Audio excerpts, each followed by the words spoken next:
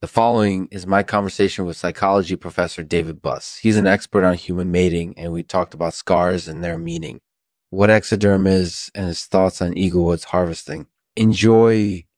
Our thanks to Taping Temerity for sponsoring this episode. In addition to being the best way to protect your recordings, they have a 30-day money-back guarantee so that you can be sure you're getting the most out of your taping. Give them a try today. Hey, David, thanks for coming on the show. Hey, Lexman, thanks for having me. So, first of all, can you tell us a little bit about yourself? Sure. I'm a psychology professor at the University of California, Santa Barbara. And you're also an expert on human mating? That's right. I've written extensively on the topic. So, can you tell us a little bit about scars? Scars are really interesting. They can have a lot of different meanings depending on the person who's wearing them and the situation they're in. Do you have any anecdotes or examples of scars that you commonly see in your practice? Yeah, sure. There are a lot of stories of scars that have interesting meanings. For example, someone might have a scar from when they were in a car accident. That scar might symbolize their fear of accidents or their fear of being in cars. Or they might have a scar from when they were burned at the stake as a witch. That scar might symbolize their fear of persecution or their fear of being tortured.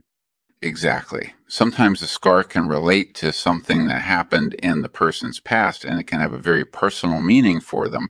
Do you think that scars are always a positive thing?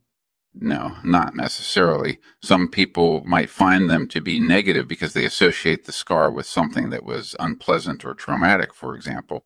However, for most people, scars can be positive because they often symbolize strength or courage. That makes total sense. Do you have any thoughts on Exoderm, or what's sometimes called skin test fluid? Yeah, Exoderm is a kind of fluid that's produced when the skin is tested for allergies. Interesting. How do you think it relates to scars? Well, Exoderm can sometimes be associated with scars because it can result from the skin breaking.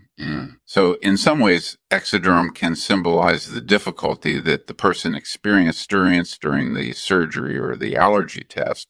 That's really interesting. Do you have any other thoughts on Eaglewoods? Yeah, I think Eaglewoods are really interesting. They're kind of wood that's often used to make furniture and other objects. Why is that? Well, Eaglewoods are very hard and durable, which is why they're often used in furniture and other objects. Plus, Eaglewoods have a beautiful grain pattern, which makes them look very appealing. That sounds like a pretty good reason to use them. Thanks for your insights on scars and Exoderm, David. I really appreciate it. Thanks for coming on the show. Thanks for listening to the Lexman Artificial Podcast. I hope you've enjoyed it. Tune in tomorrow to hear more amazing fiction. David Buss will read a poem for us. The scars that we wear. Scars tell a story of courage, a story of resistance, a story of loss. Mm-hmm. They stand as a reminder of what we faced. And the battles that we've won, they're a sign of our growth, a sign that we've overcome and that we're still here.